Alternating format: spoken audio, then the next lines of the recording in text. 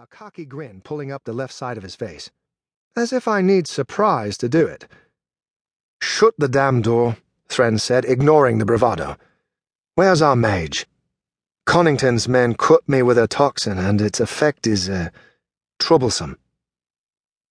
Troublesome hardly described it, but Thren wouldn't let his son know that. His flight from the mansion was a blur in his memory.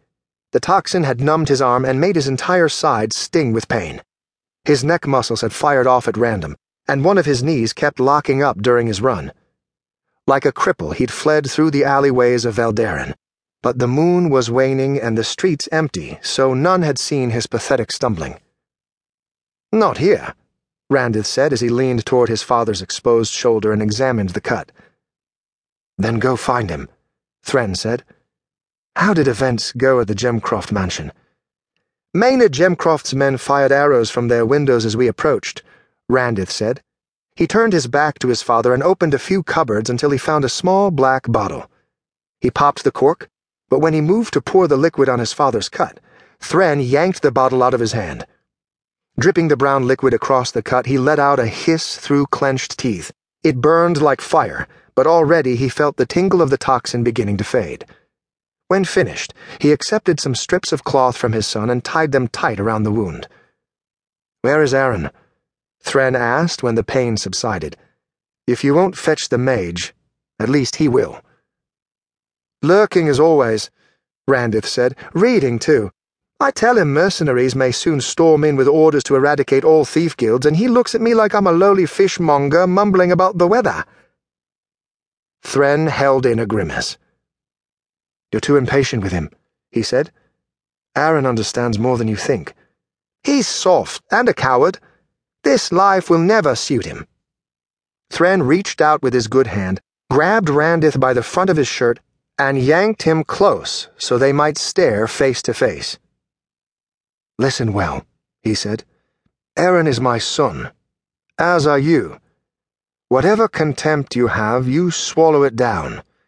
Even the wealthiest king is still dirt in my eyes compared to my own flesh and blood, and I expect the same respect from you." He shoved Randith away, then called out farther into the hideout. "Aaron, your family needs you. Now come in here." A short child of 8 stepped into the room, clutching a worn book to his chest. His features were soft and curved, and he would no doubt grow up to be a comely man. He had his father's hair, though, a soft blonde that curled around his ears and hung low to his deep blue eyes.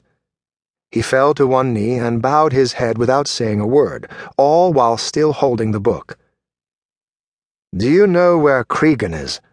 Thren asked, referring to the mage in their employ. Aaron nodded. "Good. Where?" Aaron said nothing. Thren, tired and wounded, had no time for his younger son's nonsense.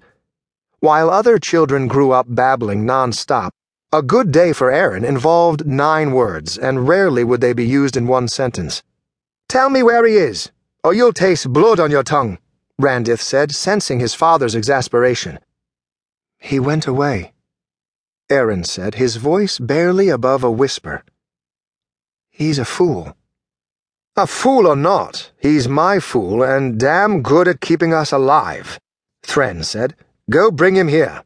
If he argues, slash your finger across your neck. He'll understand." Aaron bowed and did as he was told. "I wonder if he's practicing for a vow of silence," Randith said as he watched his brother leave without any hurry.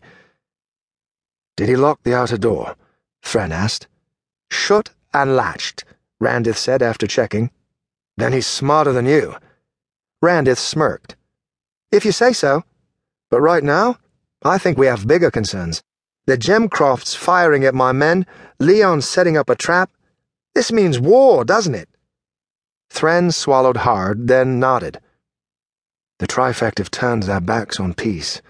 They want blood, our blood, and unless we act fast, they are going to get it." "Perhaps if we offer even more in bribes?" Randith suggested. Thren shook his head. "They've tired of the game. We rob them until they are red with rage, then pay bribes with their own wealth.